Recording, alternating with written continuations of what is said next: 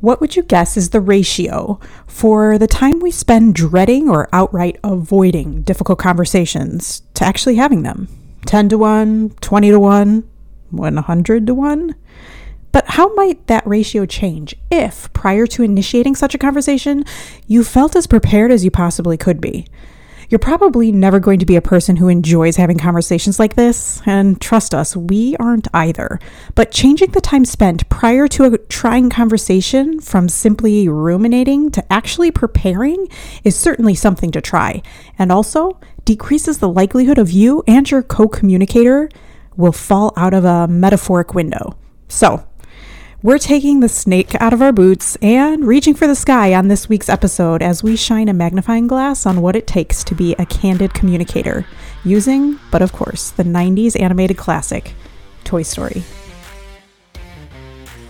Welcome back to the Grounded Learners Guild, the podcast that gets real about education, authentic leadership, and the transcendent power of being a part of a highly functioning team.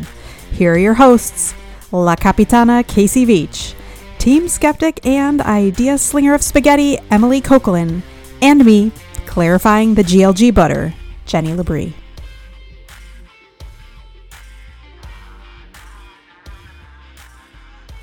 In 1995, Disney and Pixar released the first of what would soon become an industry norm, a full-length computer-animated feature film, Toy Story.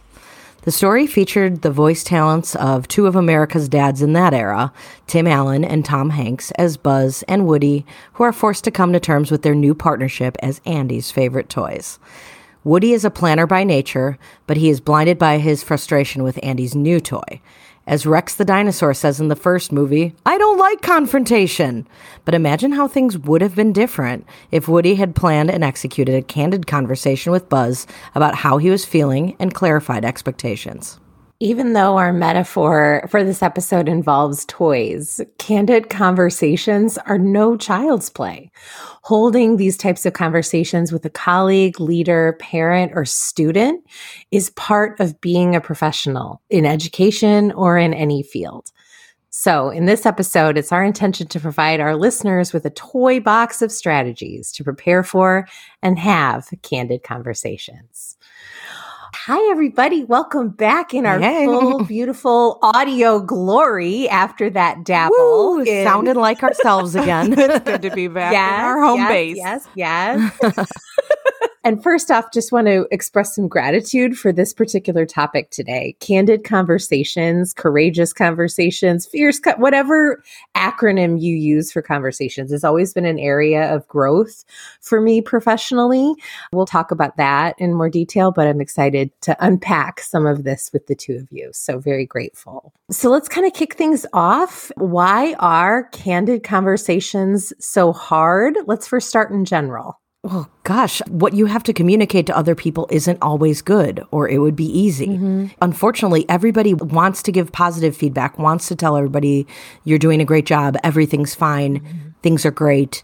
But unfortunately, what makes these candid conversations hard is if you're truly being candid, you have to talk about negatives. You have to talk about areas for growth. You have to talk about struggles that people are having. And you have to sometimes talk through some things that might be negative or awkward. And the opportunity for feelings to be heard is there, and nobody wants to do it. What comes to my mind is the level of authenticity and vulnerability that you need to have and self-awareness to be able to find the reciprocity necessary to have these types of conversations. And oftentimes, if there's a little bit of tension already that exists between two individuals, how are you going to get through that? And you have to tap into that vulnerability with somebody you maybe don't trust as much. It makes it just really hard. Yeah, I would say part of it, and type A personality, control issue person over here, I can control the scripting of a conversation, but I cannot control the way that person will react to the thing that I want to and feel compelled and need to share.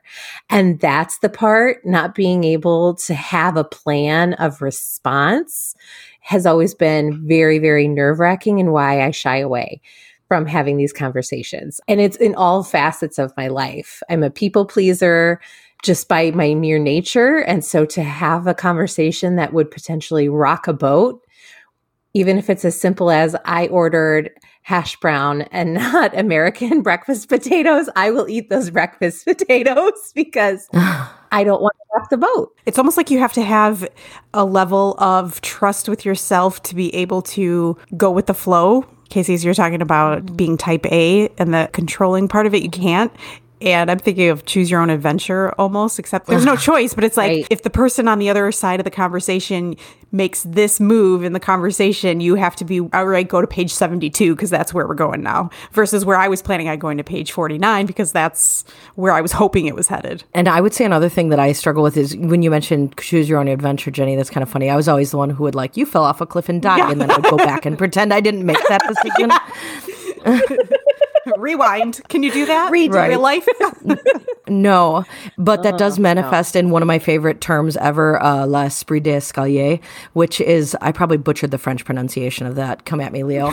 But what I would say from that is that it means spirit of the staircase. And it's that idea of having the right words or the right comeback after the conversation has already happened. And that is something that after difficult conversations, particularly, I often torture myself with is just thinking of what I should have said or what I could have said a little bit better. So almost like what would have happened if I had gone back a couple pages and made a different choice, So this is why this is really important to me to talk about as well, is just because a lot of times people not only, as was mentioned in the hook, like ruminate before these conversations take place, but also after, Oh, I definitely do that. I would think our listeners out there, everybody can relate to that at some point.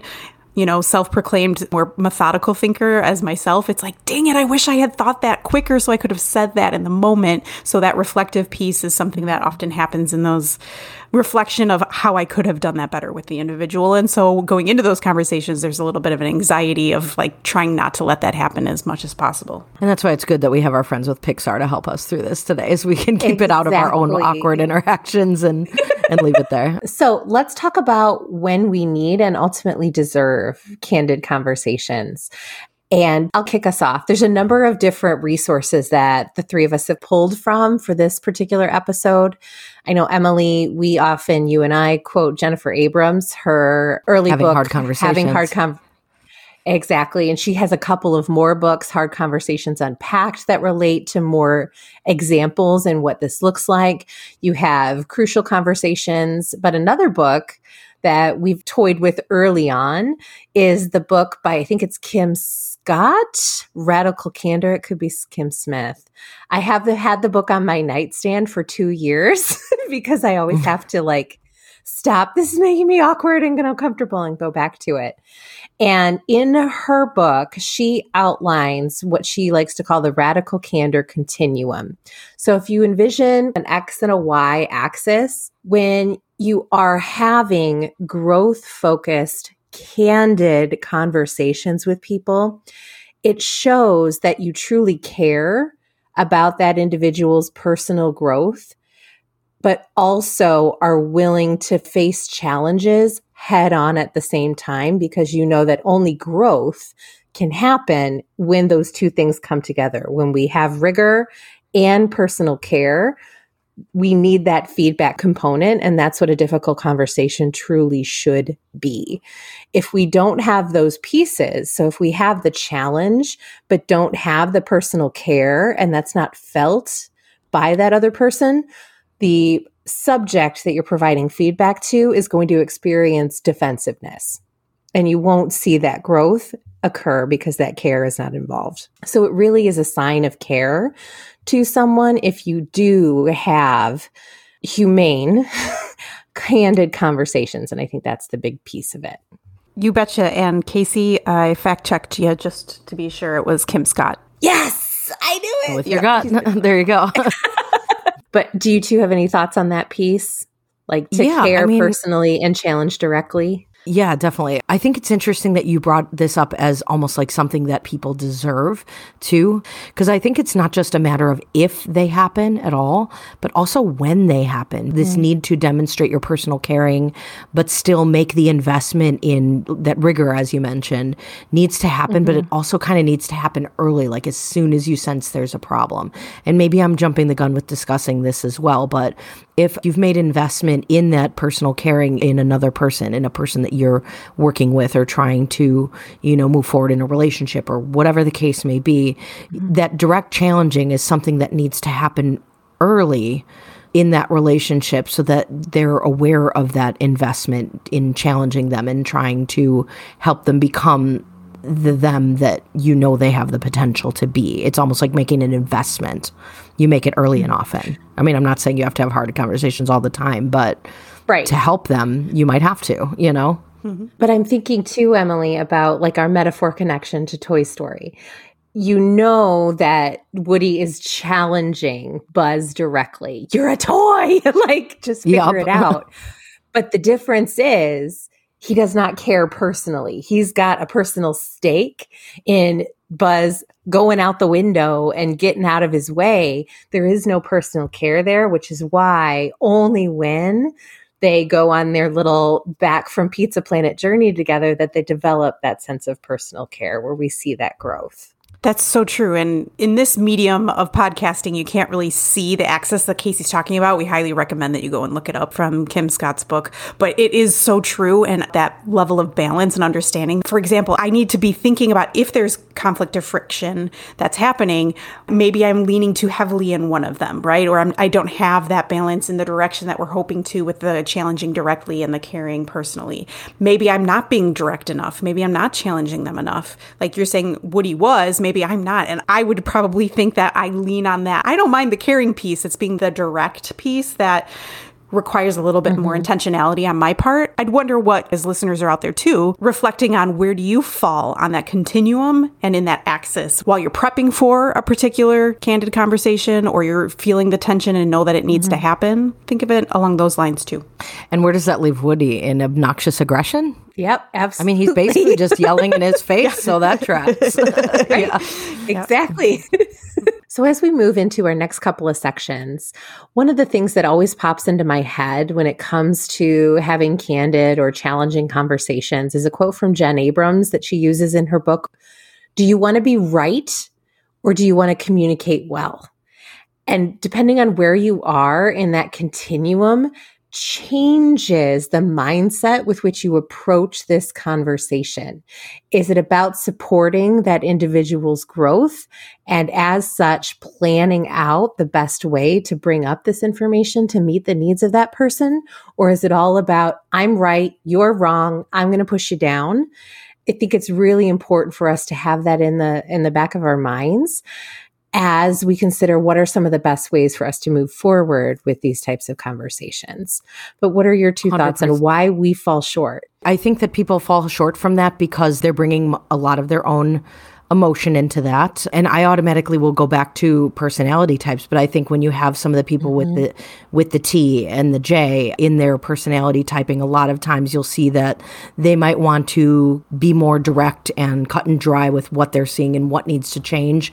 And a lot of that personal caring, even if they have it, isn't necessarily as easy for them to communicate or express in the moment. It's just, this is what's happening. This is what needs to be fixed. Sometimes just by the nature of who we are, not everybody has natural ability in those communication skills. Another thing I think that can really come up here is that people, like you said, they can plan their side of the conversation. Like if you're planning on making this investment and making it from this place of personal caring and direct challenging, this isn't just like something that you deliver. You're not sending a video message to this person. It's a conversation, which means that there's going to be some give and take and that the possibility always exists for the other person to fall in a different part of the proverbial quadrant of how they receive that. Yes. And I was so excited to see this quote that you have from Abrams, Casey, the one that you just mentioned about, do you want to be right? Because it makes me think about Brene Brown. You know, the great and powerful Brene Brown. She talks about in her own meetings, she says to the people that she's working with frequently, I'm not here to be right. I'm here to get it right, which is along those same lines of what you're talking about. It's like, what posture are you bringing to that conversation? And I'm not going to lie, I do think that can be really tricky for leaders because leaders in positions of leadership where sometimes the buck stops with them and they need to be right a lot of the times, and they need to communicate in a way that communicates their confidence in their decisions and that communicates their competence in what they're saying. And I'm not saying that leaders don't have that personal caring. I just think that sometimes the communication style of someone who's proverbially large and in charge can sometimes not have that same sense of I want to get it right, as Brene Brown or as Jen Abrams' quote is communicating. I think sometimes, whether that's the intention or not, people who are used to communicating from that place of, I know what's best for kids here, or I know what needs to be done in our family, that they communicate from that place of, well, I am right, so let's get this right instead. Right. No, I love that. So let's talk about and swap some strategies to add to our toy box here. What are some hacks that we can think of when it comes to having a difficult conversation, whether that's before the conversation happens, during the conversation, or after the conversation? I usually go to prep work first because, again, I mentioned there's rumination on both ends, but I already kind of brought it up. I always go back to personality typing and Kizzy and differentiated coaching, but that idea of knowing and understanding the person you're going to be talking to first. Even if this is an early investment, like I described, where you're trying to help somebody along before something snowballs into a big problem, where maybe you want the hard conversation to be short. So I already mentioned that idea of timing, considering when a hard conversation happens in terms of the development of the problem. But I also think that knowing who you're talking to, thinking of their communication style, and finding out what you can about how they receive difficult news. One of the best bosses I've ever asked for openly asked that. How do you like to receive hard or difficult news? And I said, basically what I'm saying here is one-on-one, kindly, and before it's a big problem. Knowing that about people, though, is really, really important to know that this is what a person needs, and this is what this person needs in a tough conversation. Absolutely. I love that you bring up too timing. The worst thing you can do as a leader is, as you're walking through the hallway, Jen Abrams calls it the drive-by, where you're like, oh, can I see you in my office during your planning period? Okay, bye. Like, nothing is already going to create a dysregulated state on the part of a child or a teacher who's just had that moment. It's not demonstrating personal care for that individual. Also, if you have someone that I was talking to recently, we were discussing the same topic. And when it came to staffing, like now is the time of year where staffing notices start being provided to individuals. And if you have to let a staff member know that they will not be returning in the following year, you don't do it when there are still 2 periods left in the day with children because that person is be dysregulated and have to go back. And that's not fair to that person or the children. So if you have to do that, having a sub there to cover those last 2 periods is another hack for, if you can't control when it has to happen, having a fail-safe to cover that gap in between. Oh God, that's so important. Thinking of that emotional dysregulation. Seriously, anxiety check with that drive-by. Who has ever heard the phrase, we need to talk, and had a full-blown meltdown? I can... Oh yeah, it happens on the weekly. I have definitely done that. Yup. We need to talk. Yeah, we've all been there. Everybody, listeners, I hope I didn't make your blood pressure go up just even saying those words. Yeah.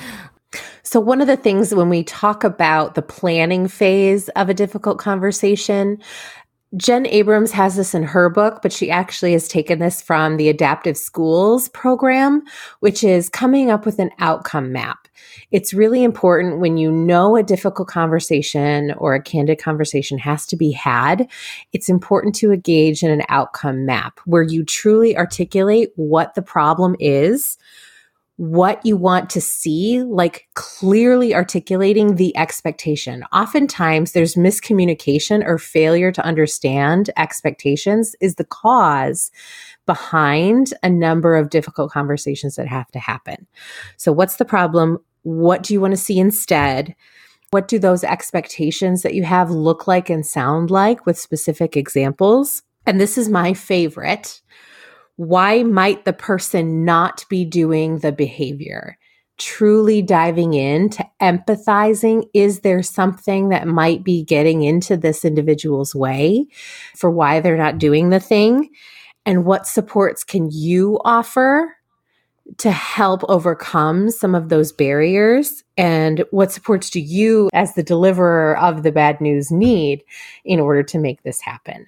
So that shows by investing that time in engaging in that thinking, it can be really helpful and give you the confidence to deliver that challenging news. Totally. And just drawing the line clearly from one thing to another thing. Back when we did the episode on co-teachers, this was the tool that I was thinking of as a way of helping co-teachers who are struggling improve their communication, is outcome mapping a difficult conversation when they're having trouble sharing that instructional space and time or what have you, is to try to make sure that they are considering outcome mapping as a way of increasing their communication skills with each other to try to fulfill the betterment of that co-teaching relationship. So just wanted to tie a knot on that one. Yeah, and connecting even to the beginning of this conversation and the axis and the reflection we talked about. If you notice that you lean one way more so than another, this tool can help you be more intentional about, hey, if that empathy piece is something that's lacking in some of the conversations I have, either because I'm rushing or it's just not something I'm naturally inclined to do, that's where you can spend a little bit more time to bump up that piece on the axis. I think, too, a lot of people are very much in the habit of rehearsing or thinking through what they're going to say. Again, we've already mentioned that you don't have control over the recipient and how the message is going to be internalized and responded to. But a lot of times we start to plan out what we're going to say. And I think this is an Abrams thing, is this idea of swapping out like the word but for the word and. So like, you are a great teacher, but has a different vibe to it than you're a great teacher, and we want to continue to invest in seeing you be the best teacher you can be. Has a completely different ring to it. That caring can sometimes even be communicated better by even changing anything that says but, because that automatically, even just putting the word but in there, robs any kind thing you say by putting the difficult part conditional. It's conditional. Yeah. Language is important. We've said on this podcast so many times that words matter, right? Thinking about the co-teaching, and if you're using language that's, as the gen ed teacher, I am the one that's doing this instead of we are the ones doing this, right? It really does change that. It's the same concept. It's these words matter. The pronouns that you're picking, I or we, when you're co-teaching, or when you're having a difficult conversation, that button and those small little hacks are the things that are going to make all the difference or make or break you in that conversation. Emily, I love that you're mentioning the script. There is a script available that Jen Abrams recommends. And just to give you an idea of what's included in that, as you're planning the conversation, first and foremost, have an opening statement, like you mentioned, that includes positive intent. So you are an exceptional support of students. You have great relationships with students. And that's why I want to talk about the environment that we have in your classroom. I know kids matter to you. And as a result, that's why we're talking about this. Frame the issue using professional language. This next one was a little hard for me. You want to avoid statements like I feel and I think when you are delivering the bad news. The reason is it puts things into the subjective lens and takes them away from what reality was. I think you could do a better job at this. It's less of that subjective piece. I heard you say to another student, whatever it is. And that's really in line with, for any leaders out there that are using evaluation techniques, you want to avoid the feeling language and you want to be really specific on the feedback that if you're in an observation, same is true for this conversation. You also want to provide clarification as you're providing those specific examples and limit it to no more than 3. And it should be related in close proximity to what is currently happening. So you don't want to have the laundry list of what occurred in August and October and November and December, and now you're in February rehashing all that old stuff. You want to isolate the conversation to the current moment so that you're not causing someone to move into higher levels of dysregulation.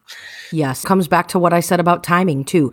You don't wait to have a conversation in February about a problem that you noticed in October, or you're doing something wrong as a leader. If you can't take an investment in that teacher or in that person to have a conversation with them, maybe even give them the first opportunity to, okay, they were having a bad day, but the second time you notice that problem, you better be saying something. That idea of letting problems pile up and then, God forbid, referring to all of them, oh my gosh, that not only says that I didn't care enough to talk to you about this earlier, but it also says I've been keeping track.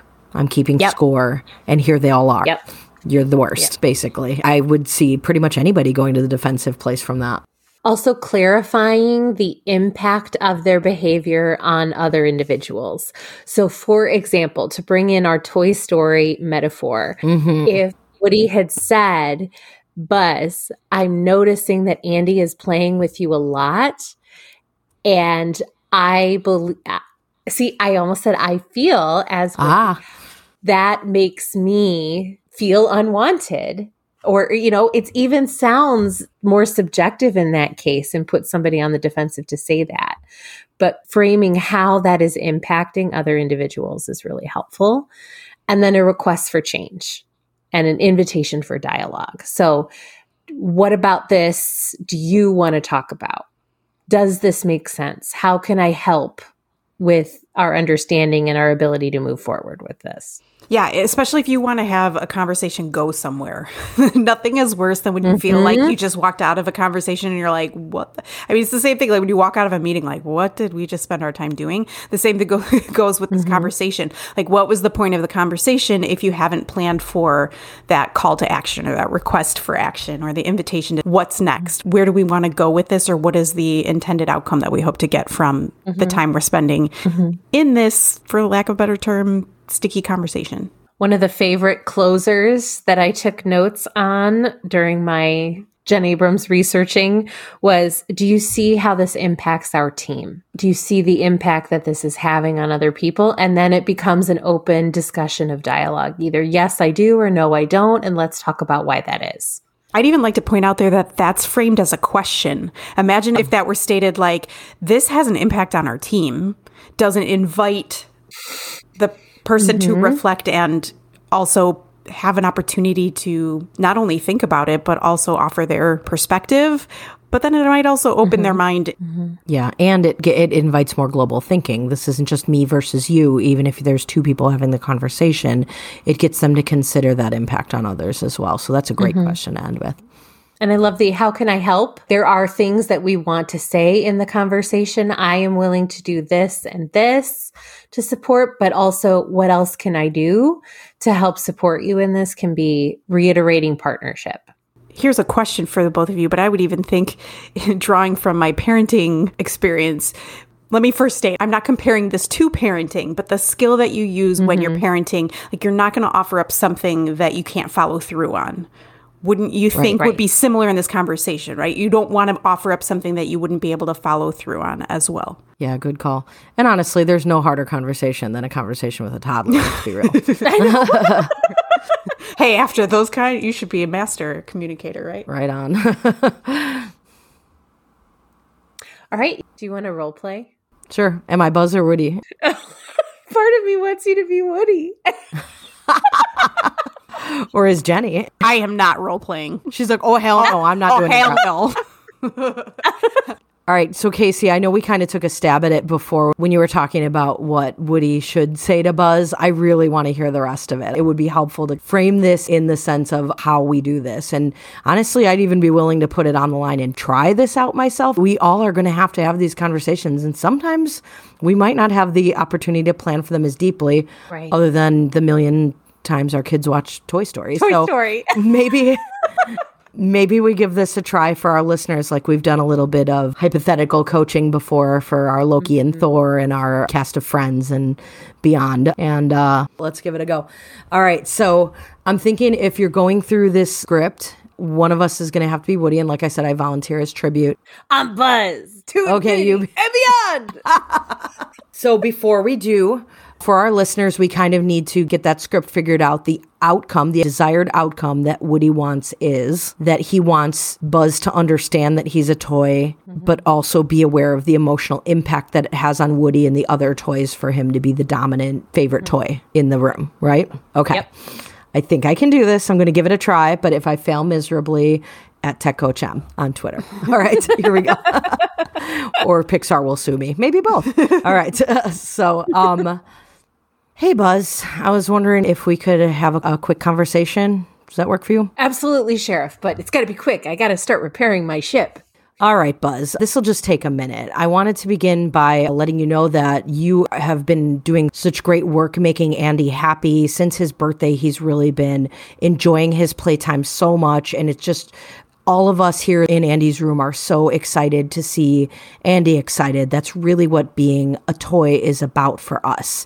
And we see so much great potential in you as his favorite toy to continue playing with toys literally his favorite thing to do, which is awesome. One thing I would really like to ask you about and maybe bring up as a potential concern is when Andy leaves the room, the other toys and I are noticing that you go right into this mode where you're talking about Zurg and you're fixing your spaceship and you're on a mission. And the mission seems to be about something other than Andy. Can you tell us a little more about that? Well, Emperor Zurg's trying to take over the galaxy, and I've got to fix my ship so I can fly back to Star Command and help save the world. I certainly understand that, and that's very important with the way that you've come into this universe. But one other thing to consider is the toys in this room, and that includes you, Buzz, are Andy's entire world. He is so excited to come in and play with us as toys, and whether you save the universe or not will not affect his life. But whether he enjoys playing with all of us as his toys, you included, Buzz, really means everything to this kid.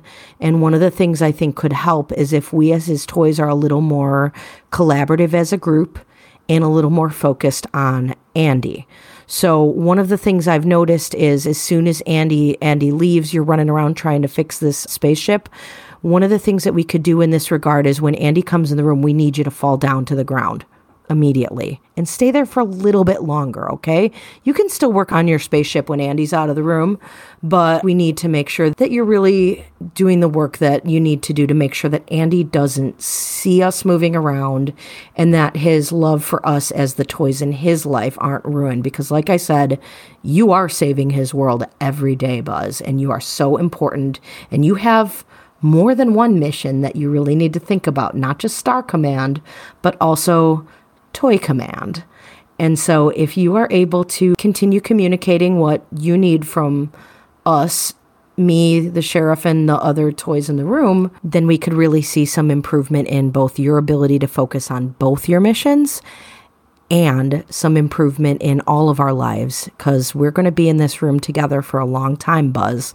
And I think that you'll find that your time in here could be really fun and you could really enjoy this and not always feel like you need to go somewhere else or work on something else. And you could really learn to love life as a toy space ranger, not just as a space ranger.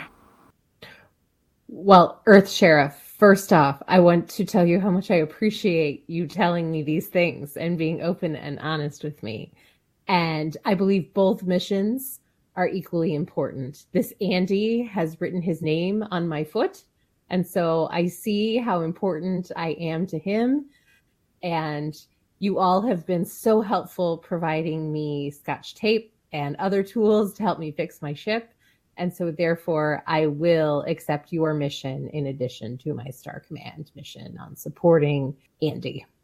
Thank you, Buzz. It hasn't been the easiest for me to adjust to Andy having another favorite toy. I would say that was kind of my primary role before, but I really appreciate your ability to consider Andy as our primary mission. We really are his whole world and his whole universe, and I accept your partnership, and I look forward to seeing what we can do to move forward. I feel good about this too. Thanks, Buzz.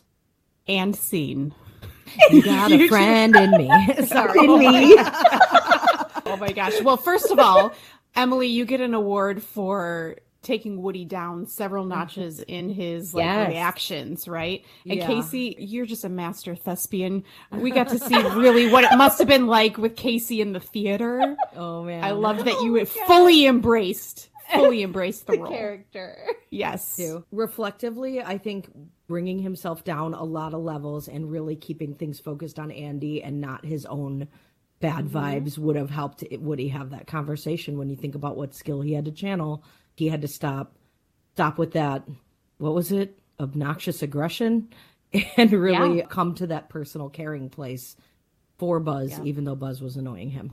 Absolutely. And to me, when I was first hearing you describe my role in Andy's world, it really helped put things in perspective for me. And you were painting reality, but not being unkind about it. I wasn't put in a position where I felt like I could come at you for you bringing these concerns, because you were having another person, another big idea at the heart of it. So it was a cool experience. I appreciated it.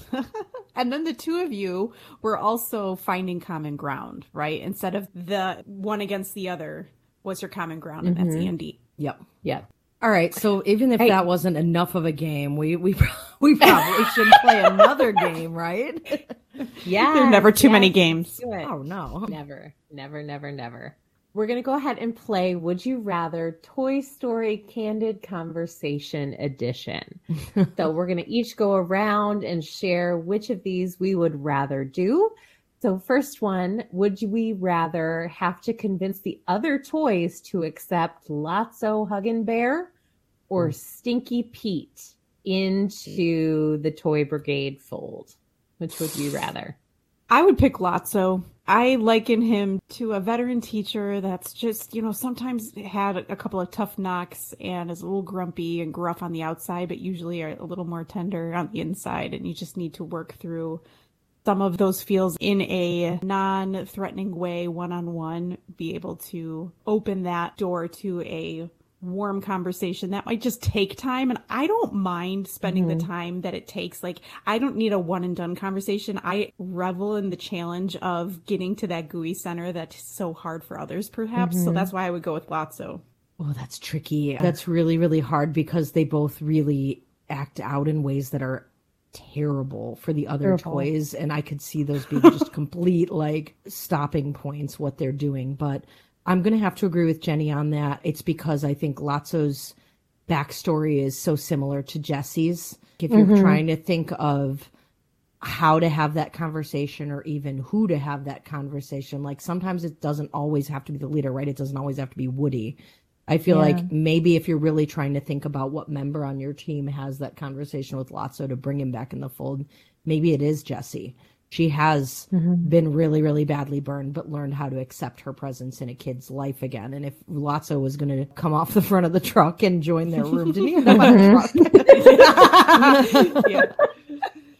Then maybe Jessie's I would probably the one to bring him in, because their stories of trauma are very similar. Yeah. I would have to answer it similarly, only because I feel like I know more about Lotso's backstory than Stinky Pete. We just to be able to make the choice between the two of them, to draw that common ground and parallel between him and Jessie. So kudos to us. We all matchy-matchied. Unanimous. That wasn't even the game. Yeah. Nope. Next we should get points anyways, though. Oh, yes. So we all get 4 Barbie and Ken dream houses. Yes, I always wanted that. So next, would we rather help Sid understand why he needs to play more appropriately with his toys, or help Buzz understand that he's a toy? I feel like I'm biased about this because I kind of was just trying to do that. And if you noticed in that conversation, I skipped trying to get him to realize that he's a toy and just get him to accept a second mission, because I think that that's a lot harder to deal with, that level of delusion. Whereas the scene in the movie where they, I guess, kind of scare him straight. Question, do we have to use having these strategies that we've been modeling, or are we still allowed to scare him? Anything goes in the game. Best Yes. All right. Anything goes. I was going to put a constraint, but let's not. Then I'm going with Sid because that conflict was resolved a lot faster than the Buzz conflict. I'm sticking with that. Mm-hmm. Yeah. I would say Sid as well, only because it's easier to help somebody understand why he shouldn't hurt someone than it is to unravel a pretty complex delusion. I'm going with Sid as well. We're thinking along the lines of working with students, and sometimes your perception of your identity is still malleable. Buzz is very firm in his identity, and so that's just going to take more work. Now, I'm often up for the challenge, so I'm not going to say that I would never have that conversation with Buzz, but the game is pick either or, so I'd go with Sid. Right. Ooh, if we made it Spanish Buzz, though, that might give a different answer. Well, I think, too, we're all in parenting mode so often. So it's a lot easier, I think, for us to slide into the Sid parenting piece of it because clearly he's got some negligent parents going on there. Yeah. Let's not read in too much into the fact that I said I would still scare him. Let's just put it all together. And lastly, would you rather have to help Forky in Toy Story 4 more appropriately channel his urge to jump into the trash can, or convince Buzz and Zurg to get along? Similar levels of delusion this time. So this is interesting. I could probably try to go for intergalactic peace a little bit more, just because I think Forky seems to forget the conversation as soon as it happens. So I think it might be easier to work with Buzz and Zurg. You're really sticking to Forky's personality to make that decision. Kind of, yeah. And I was going to choose Forky. I just think going along for the ride would be super fun because he's just a blast. So yeah, it's delusional, but like it would be at least be a good time. So I'm going with Forky. I have a deep-seated dislike for Toy Story 4, so Forky can go in the trash. Poor Forky. Jenny wants to hang with Forky, and Casey's like, ooh, there's another hard conversation we could have someday. Dun, dun, dun. Right. Oh, poor Forky. Yes. All right, so moving back into our world, a taste of what's to come on the Grounded Learners Guild. We hope you'll join us for our new upcoming series, which is Parent University. We were just mentioning our roles as parents. This is, jokes aside, something we all take very seriously and is really meaningful to us, being parents as well as educators. And I think it's really important sometimes to consider things through that parenting lens. And so we're going to spend a couple of episodes doing exactly that. Hope you can join us. And that's a wrap. It's so good to be behind the mics talking to you all. Thanks for choosing to come around to engage with our guild's content as we passionately continue to advocate for adult learners with transparent conversations about the world of education, impactful leadership, and the power of high-functioning teams. If you'd like to connect, the power of the PLN continues as always, and you can find us on our website, thegroundedlearnersguild.com, and on Twitter @GroundedLGuild, @CVeacher, @TechCoachM, and @Jenny Labrie using the hashtag GLGPodchat.